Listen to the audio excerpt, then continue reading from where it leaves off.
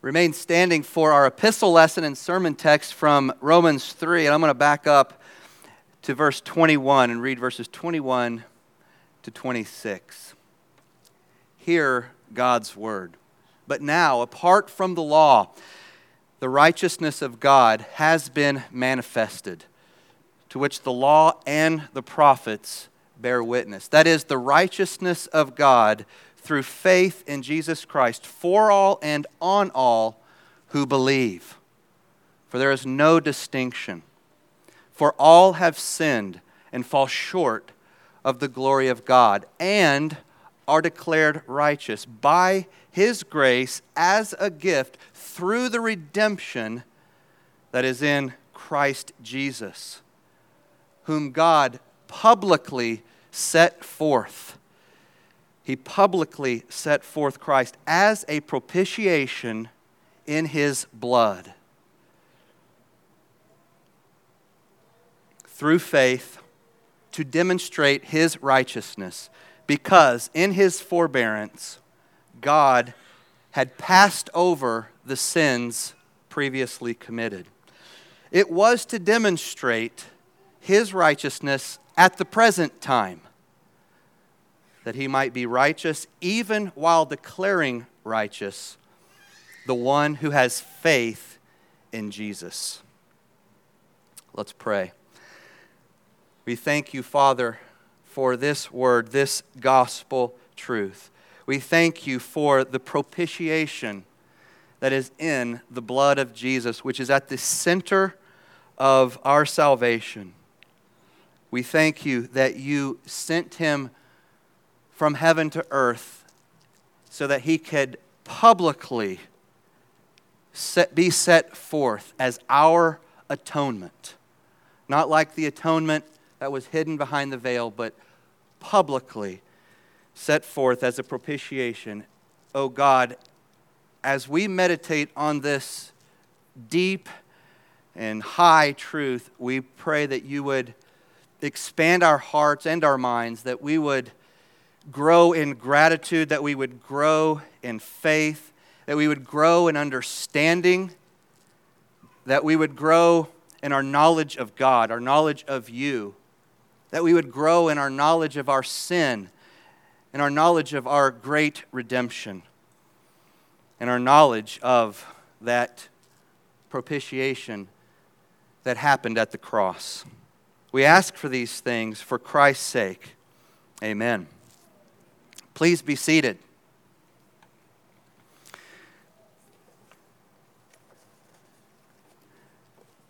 Today we come to the end of our deep dive into these 6 verses, verses 21 to 26. And Paul is dense here, so the sermon is going to be theological. It's going to be dense. I want you to hang on, though. There's payoff in thinking about these things and disciplining your mind and your heart to stick with Paul's logic. Because we really have come to the tip of the mountain, the top of Mount Everest. Now, in most of Romans 2 and 3, Paul has been defending God's righteousness in condemning sinners. God is just when He damns the ungodly. He shows Himself to be a righteous judge when He pours out His anger and eternal wrath on the unrighteous. So we've seen that, but what about when God saves the unrighteous? What about when He saves them rather than damns them? What about when He stops short of giving sinners what they deserve and He gives them, us, instead what we do not deserve? Is He still righteous then?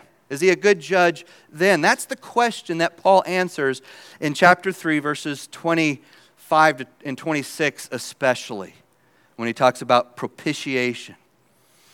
Abraham said it best in Genesis 18 that we just read when he was negotiating with God about Sodom and Gomorrah. As the judge of the whole earth, surely You will do what is right. Yes, God will always do the right thing. And yet, how can God be righteous if he declares unrighteous sinners to be righteous. Psalm 103 verse 10 says, God does not deal with us according to our sins, nor repay us according to our iniquities. Well, that sounds like wonderful news, right? But if God lets me off the hook for all the egregious sins that I've committed, how can he be considered a good and righteous judge of all the earth? I need to know that. You need to know that. Paul needed to know how that works. Good judges do deal with people according to their sins. They do repay criminals according to their iniquities. So what gives? In these first 3 chapters of Romans, Paul has introduced us to both sides of God's righteousness. On the one side is the saving righteousness of God, and on the other side is the judging righteousness of God. And if you look in your handout at the preceding passages and in some of my subheadings there, you can see that the saving righteousness of God is his commitment to save sinners from their sins. The judging righteousness of God is his commitment to punish sinners according to their sins. Well, can God do both? Can he maintain both sides of his righteousness? God seems to be in a dilemma. If he doesn't save sinners, he appears to be unrighteous because he's promised to save some sinners. But if he does save sinners, he once again appears to be unrighteous because he's not giving sinners what they deserve, what their sins earned them, their due wages. And so is there a way through? Can God save sinners? Can he declare unrighteous people to be righteous without compromising his righteousness? You see the dilemma. You see the question. And Paul's answer to that question is yes, he can. Both the saving righteousness and the judging righteousness of God manifest themselves in the cross of Christ. We see both of them there in that event. In the death of Christ, Jesus, God exercises his saving righteousness and his judging righteousness at the same time, in the same event. In Christ's blood, the demands of God's judging righteousness are met. And simultaneously, the promises of God's saving righteousness are fulfilled. Let me say that again. In the blood, in the death of Christ, the demands of God's judging righteousness are met. And simultaneously, the promises of God's saving righteousness are fulfilled. The cross is God's righteousness on display for the world to see in all of its beauty, wisdom, richness, and glory. If you want to know who God is, look at the cross. It tells you about everything right there in one event. The cross is where God vindicates both sides of his one righteousness. You see, here's the problem. Paul states that God had been passing over sins for thousands of years. He had been exercising his saving righteousness ever since he decided not to treat Adam and Eve as their sins deserved.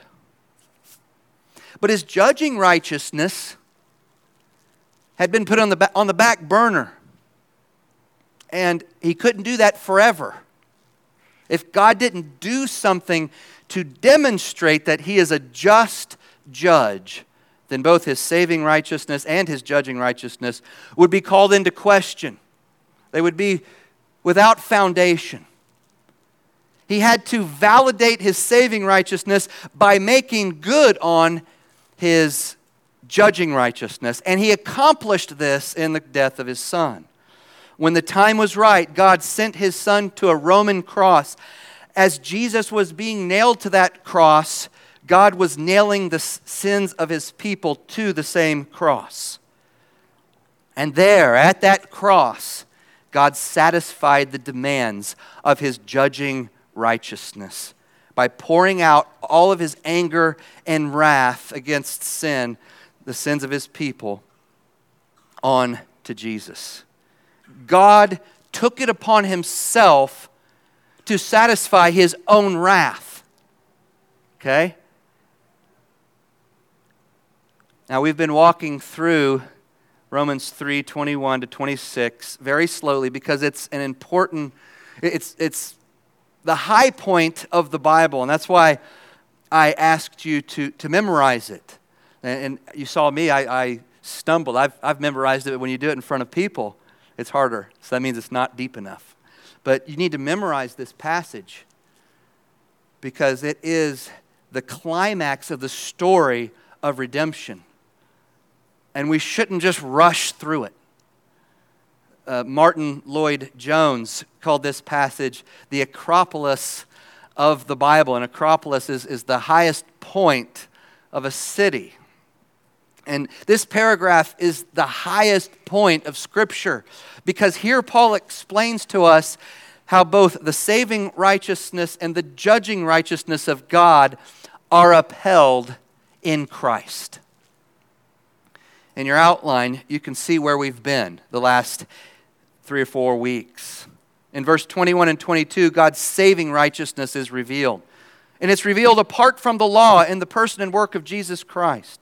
Verse 23 reveals that God's saving righteousness is needed. It's needed. It's required for us to be saved because every descendant of Adam is a sinner who falls short of God's glory. We lack glory and righteousness. In verse 24, God's saving righteousness is given. It's a gift to sinners through the redemption that is in Christ Jesus. And now verses 25 and 26 unpack this redemption.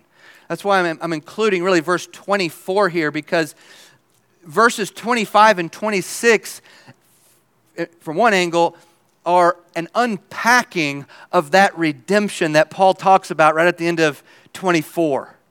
The redemption that is in Christ Jesus. And then verse 25 starts, whom God publicly set forth as a propitiation in his blood. The redemption that Paul refers to in verse 24 is also through the blood of Jesus. He doesn't make that explicit here. He ties the blood of Jesus here to the word propitiation, okay? But in Ephesians 1:7, he says that in Christ we have redemption, same word, through his blood. So there he ties it explicitly, the blood, to redemption. Paul grounds redemption in Christ's blood. And so now in Romans 3:25, he says that propitiation is also in his blood. The blood of Christ is the bedrock of redemption and propitiation, which were really kind of two angles on the same reality, the same thing. And in a minute, we're going to talk about the differences. We're going to talk separately about each of those words and realities, redemption in the blood and propitiation in the blood. And today's sermon will unfold those two subpoints under point 4 in your outline. And I'm going to go ahead and just read these so that you can see it. That these are important, but then I want you to then focus on the Scripture and on the sermon. But first, we'll consider how Christ's redeeming and propitiating blood demonstrates God's righteousness by satisfying the demands of justice. I know that's a mouthful and a brainful, but every word's important there. Christ's redeeming and propitiating blood demonstrates God's righteousness by satisfying the demands of justice. Second, we'll see how Christ's redeeming and propitiating blood establishes our righteousness, also by satisfying the demands of righteousness.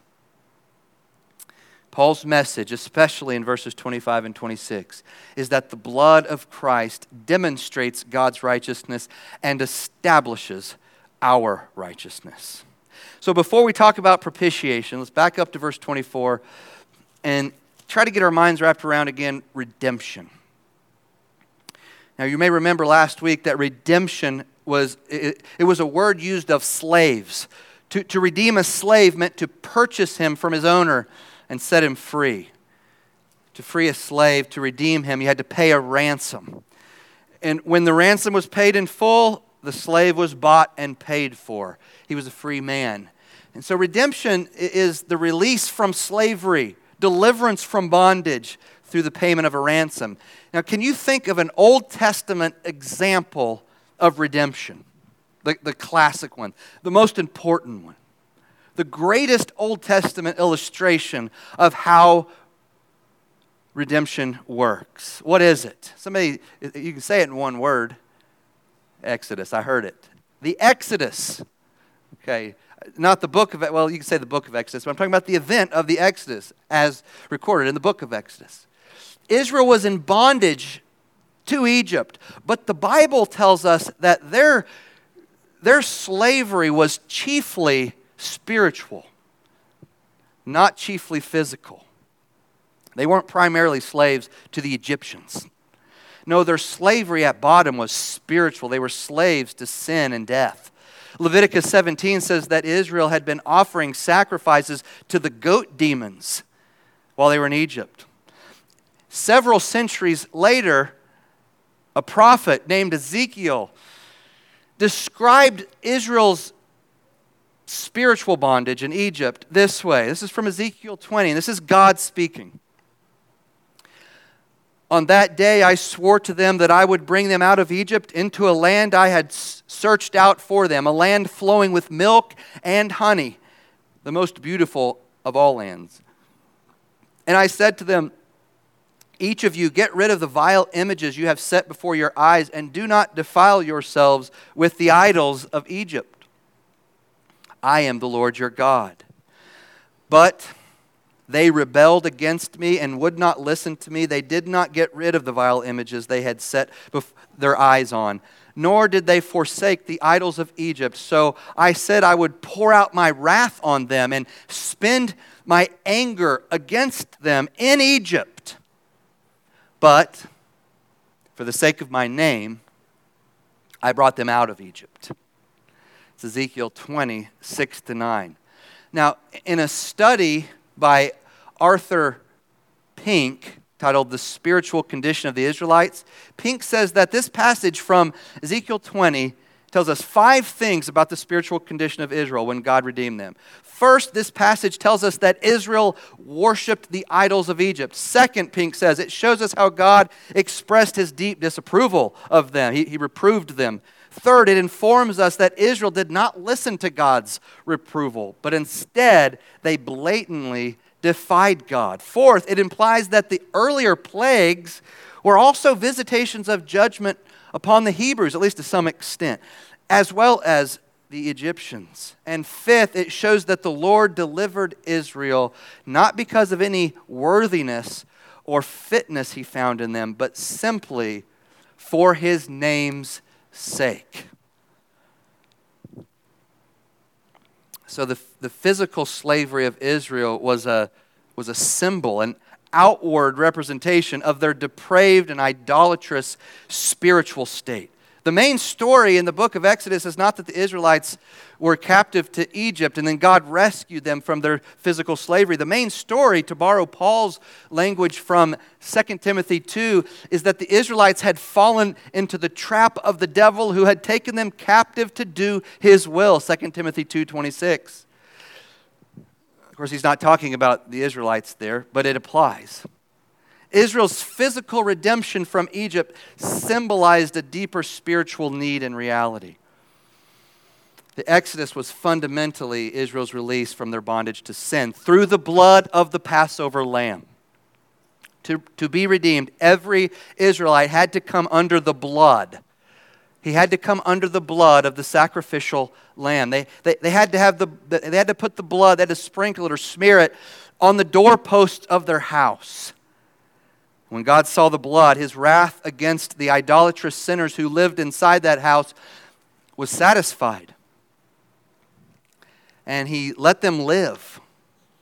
When God saw the blood, his anger was propitiated. It was turned aside. When God saw the blood, he passed over that house and passed over the sins committed in that house. That's how Israel was redeemed. The redemption was in the blood. Now, the book of Hebrews makes it crystal clear, plainly says that the blood of animals had no power in themselves. In itself, the blood did not have power in itself of these animals to turn aside God's punishing wrath. When God looked at the blood of the bulls and the goats and the lambs and the birds, he was really looking ahead to the blood of Christ. Only the blood of Jesus is propitiatory. Only his blood can satisfy God's anger against sin. Only the blood of the eternal Lamb of God can turn God's wrath away, can remove God's wrath from idolatrous sinners like you and me. In verse 25, Paul says that God publicly set forth Christ as a propitiation in his blood through faith to demonstrate something, to demonstrate his righteousness, particularly his judging righteousness. That's why he had to do it, to demonstrate his righteousness. And why did God's righteousness need to be demonstrated?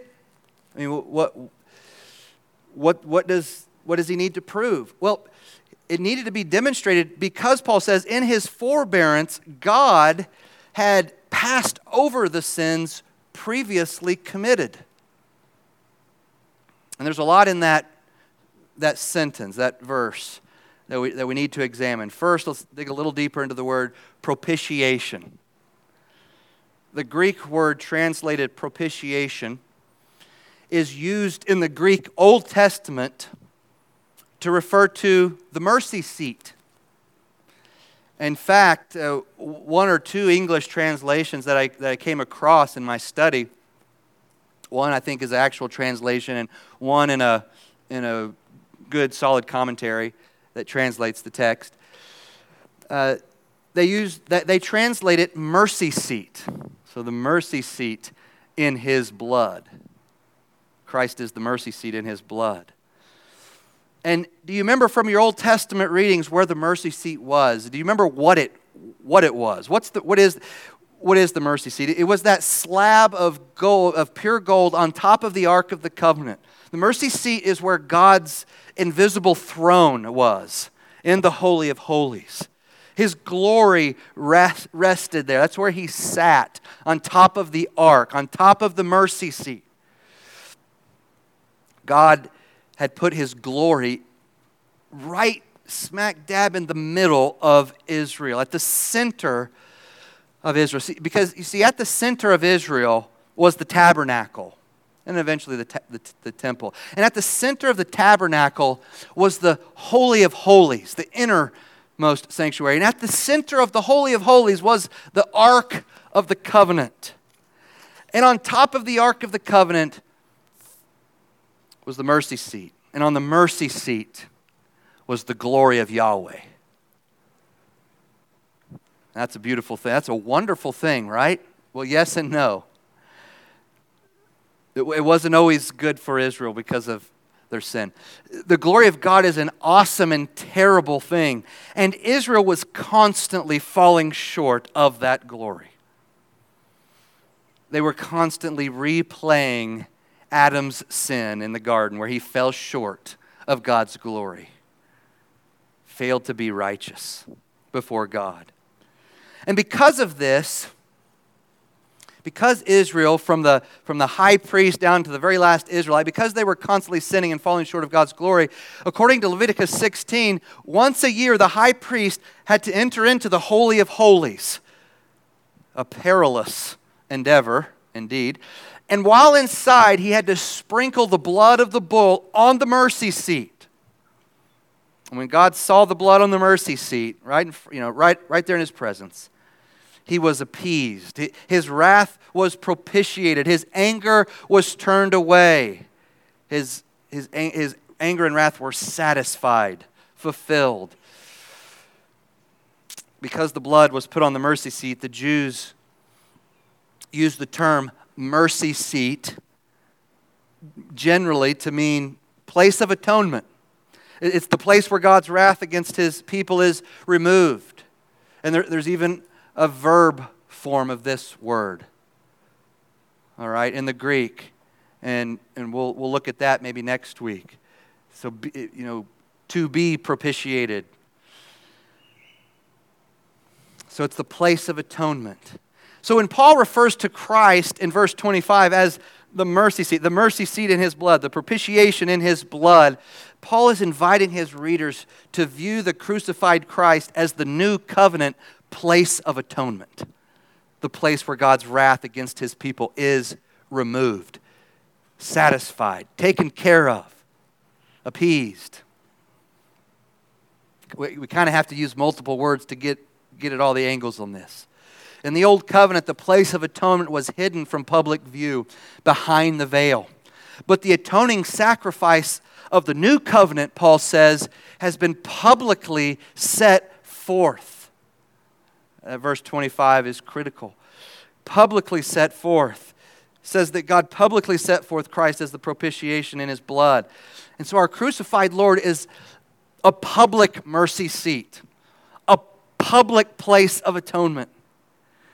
The gold standard commentary on Romans, it was written back in the 1970s by evangelical British scholar Charles Cranfield. And in his comments on these verses, Cranfield calls the doctrine of propitiation, quote, the innermost meaning of the cross, end quote. The innermost meaning of the cross.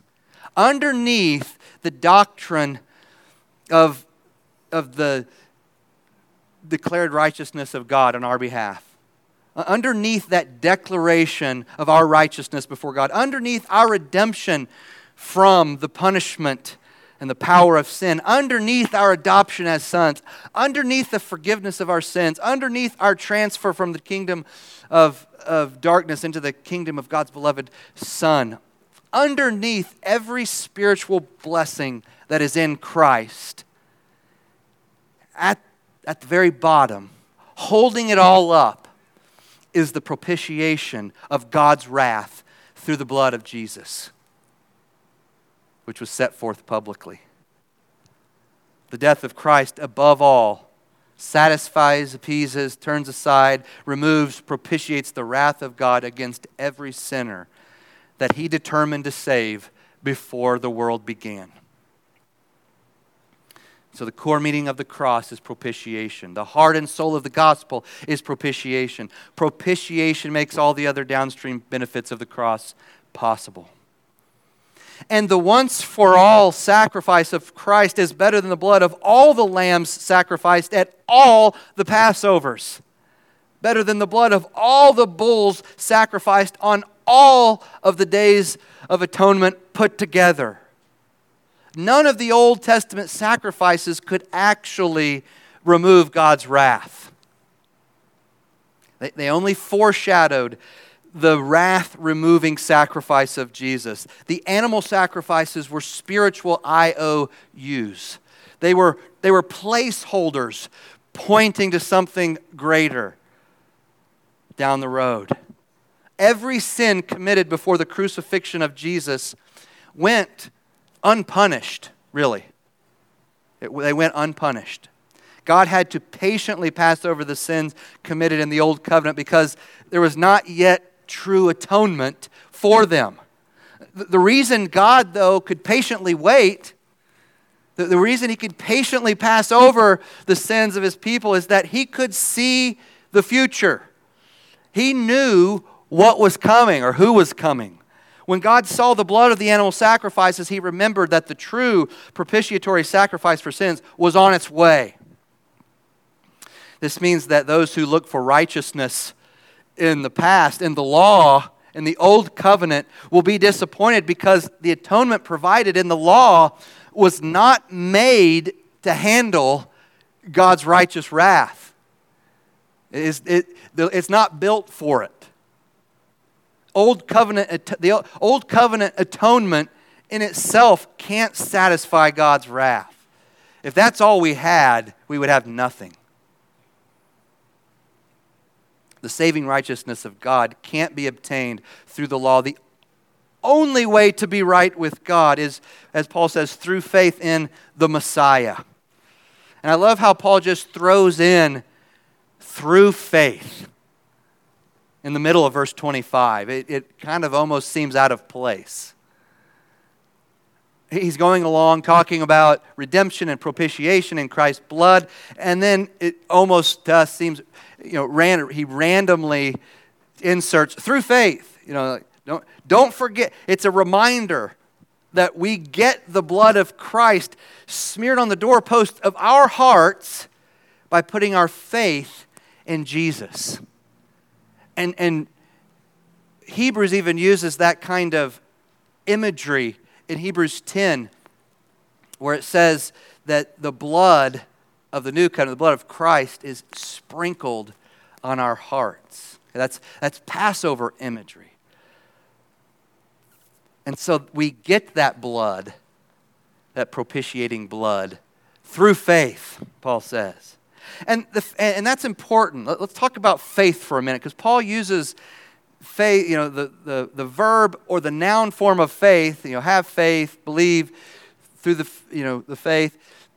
I can't remember how many times now. It's upwards of 10, it seems like, in this whole passage, going to the end of the chapter, like verse 21 to 31. The faith Paul's talking about isn't perfect faith. It isn't always strong faith. Sometimes it wavers and doubts and lacks confidence. But the good news, the wonderful news, is that you're not saved by the quality of your faith. You're not saved by how strong your faith is. Your redemption depends not on the intensity of our faith, your faith, but on the object of your faith. Remember that.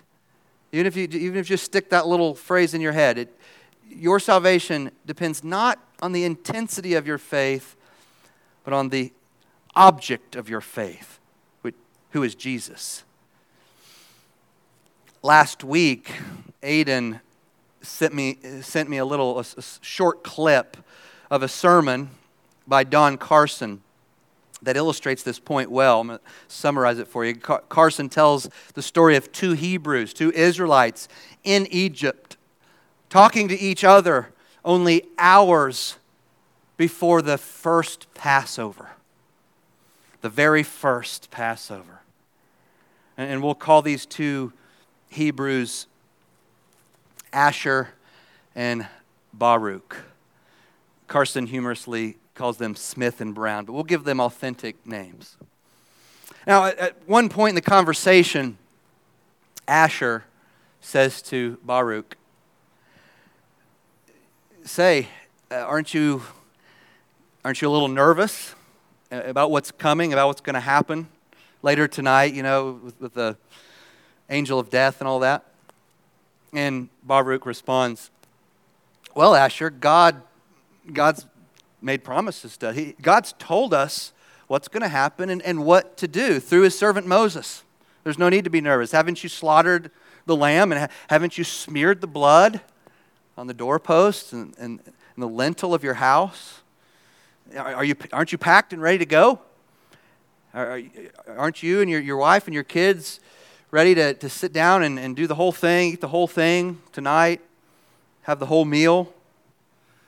And Asher nods and says, well, of course, I've done all of that. I'm not stupid. But it's still scary. When you think about the threat of the firstborn son in each household being killed. And unlike you, I've only got one son. And I can't bear the thought of losing him. I love my little Benjamin. And all I can think about is that angel of death passing through. Now, I know what God said. I know what Moses said. And I've obviously smeared the blood. And I even went back and made sure that it was real thick so the angel could see it. But still, it's pretty scary. It's hard not to ask the what if questions. What if I'm missing something? All I know is that I'm just going to be glad when this night's over.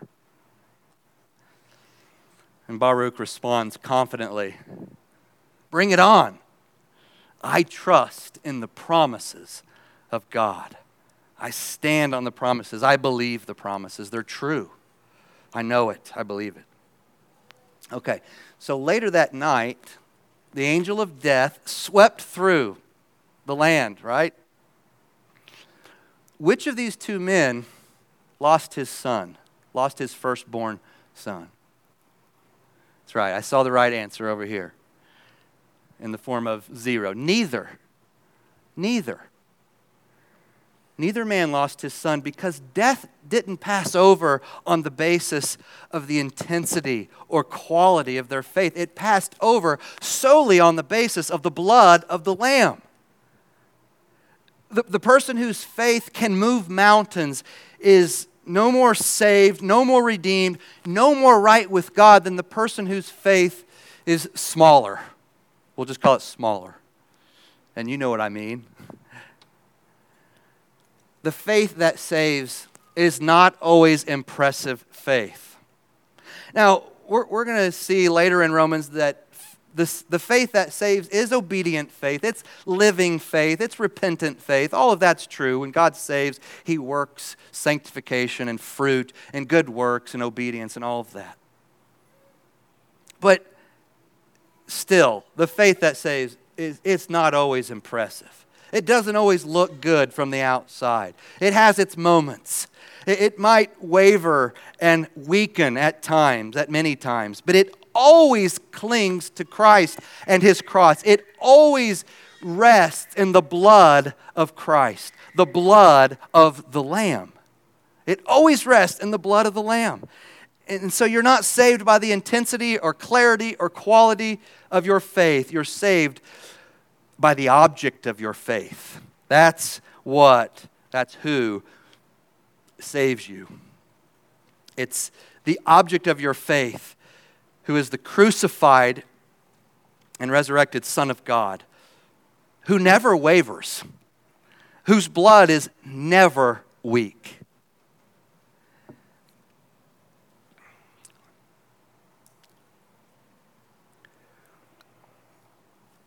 Verse 26 says that God publicly set forth Christ as a propitiation in His blood to demonstrate His righteousness at the present time.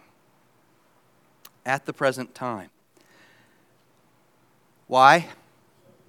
So that He might be righteous, even while declaring righteous the one who has faith in Jesus.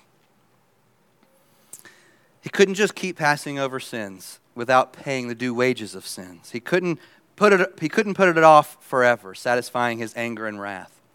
And the final clause of our passage at the end of verse 26 tells us what God desired. It tells us where His heart was and is. He wanted to be righteous, and He wanted to declare sinners to be righteous. He wanted both. Now, the skeptic might say, well, he wanted to have his cake and eat it too. Well, he wanted to declare sinners righteous without compromising his own righteousness. Oh, that's impossible. Well, how did He do it? He did it by satisfying the demands of justice Himself. Justice has demands, and they had to be satisfied, and so He did it Himself. At the cross, the judge received the judgment. And you could say we received it too in Christ. But He shouldered it for us. God loved the objects of His wrath so much that He became the object of His wrath in our place. He loved the objects of His wrath so much that He became the object of His wrath for us. And so He didn't save us by becoming indifferent to our sin. No, He judged every one of our sins in the person of Christ. Tim Keller writes, God does not set his justice aside. He turns it on himself. The cross does not represent a compromise between God's wrath and his love. It does not satisfy each halfway. Rather, it satisfies each fully, and in the very same action. On the cross, the wrath and love of God were both vindicated, both demonstrated, and both expressed perfectly. They both shine out and are utterly fulfilled. The cross is a demonstration both of God's justice and of his justifying love. End quote. One of my favorite lines of poetry comes from the hymn, Stricken, Smitten, and Afflicted, which says in one verse, many hands were raised to wound him. None would interpose to save. But the deepest stroke that pierced him was the stroke that justice gave. Okay, capital J, justice, the stroke that God. So the stroke of justice was the stroke of God. And it was the deepest, most bitter stroke of all, by far, without comparison. The stroke of justice paid for your sins. It purchased your redemption. It satisfied God's wrath for you. Your sins were so bad that the sinless Son of God had to die for them. That was the only way to take care of it. And yet, your sins were no match for the grace of God in the propitiatory blood of Christ, his Son. Do you believe that? Can you believe it? It's hard to believe. It's so wonderful. Now, in closing, I want us to think about I want you to think about the God who lives in your mind. The God who lives in your head, okay? We're constantly having to reform, the God that we've created in our minds so that it matches Scripture. I want you to examine how you relate to him, to the God that you have in your head. And then I want you to consider whether the God you imagine, the God that you imagine yourself serving, is the God of the Bible. Is the God that you have in your head the God of both sacrificial love and holy anger? Is he both? Is he both a saving God and a judging God? If not, then your life will be given to distortions, imbalances, and malfunctions. If the God in your head is a God of love who doesn't take sin seriously, then you think of God as an overly permissive parent who makes no requirements, enforces no rules, and issues no punishments. The result is an indifferent God who doesn't really care about anything if you take it to its logical conclusion. He doesn't even care about his own standards. So how could he really care about me? A child raised by this kind of a father doesn't feel loved. The father might convince himself that he's loving, right? But the child doesn't feel loved by this kind of non-discipling, non-parenting. In fact, he feels orphaned, abandoned. Children need and deep down want rules, structures, boundaries, and consequences. A society doesn't prosper when its judges fail to judge. Rather, it's destroyed. On the other hand, if the God in your head is a God of wrath who is stingy with his grace, then you think of God as a schoolmarm or a taskmaster who marks your iniquities, treats you as your sin deserves, and repays you according to your iniquities. And you just can't wait to do it. The result there is an overbearing God who is always frowning at you. A child raised by this kind of a father also doesn't feel loved. He feels criticized, and he's not motivated at the heart level to please his father. It just doesn't work that way. A child raised by this kind of father will feel angry, defiant, and crushed by the weight of disapproval. If you imagine that God prioritizes rules over relationship, you might be a driven person, but you won't likely be a loving person, or a restful person, or a joyful, happy person. What you think about God is the most important thing you will ever think about. Okay? What you think about God is the most important thing you'll ever think about. Your view of God is the most important view in your entire theological system. The question, who is God, is the most important question you will ever answer. And everybody has an answer, even if they say there is no God. That's part of their answer. And that question, who is God, where is it answered for us? At the cross. That's the answer to the question, the cross. The only correct view of God is the one that's looking up from the foot of the cross. You're not thinking about God properly unless you're thinking about Him as the one who went to the cross for you. The cross enables you to avoid both of those ditches, both distortions of God's identity. The stroke of justice that pierced Jesus satisfied both the saving love of God and the judging anger of God. The cross demonstrates that God is the righteous judge who loves His law and punishes every single violation of it.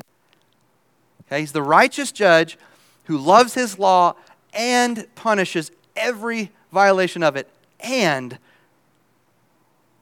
it simultaneously demonstrates that God does not delight in the death of the wicked, but rather delights in declaring sinners righteous as they put their faith in Jesus. If your faith is in Jesus, then you are bought and paid for. Paid for in full. There's nothing left for you to pay. It wasn't a down payment, and then you got to do the rest. It was fully paid for. Not 1 cent is left to be paid. You can't make yourself any more or any less a child of God than you are right now through faith in Jesus. You can't contribute to your redemption. Nor can anyone or anything take it away from you as long as you are trusting in Jesus. As long as you are at the foot of the cross, looking to Jesus, who is the author and finisher of your faith. At the end of Romans 8, Paul writes this: "What then shall we say to these things? If God is for us, who can be against us? He who did not spare His own Son, but gave Him up for us all, how will He not also graciously give us all things with Him? Who shall bring any charge against God's elect? It is God who declares righteous. Who is to condemn? Christ Jesus is the one who died, more than that, who was raised, who is at the right hand of God, who indeed is interceding for us. Who shall separate us from the love of Christ? For I am sure that neither death nor life, nor angels, nor rulers, nor things present, nor things to come, nor powers, nor height, nor depth, nor anything else in all creation will be able to separate us from the love of God in Christ Jesus our Lord." I need no other argument. I need no other plea. It is enough that Jesus died and rose again for me. Let's pray. Oh God, we thank you for this great salvation that we have considered today, that you have revealed to us, that you have made manifest to us in Christ. Oh God, help us to cling to it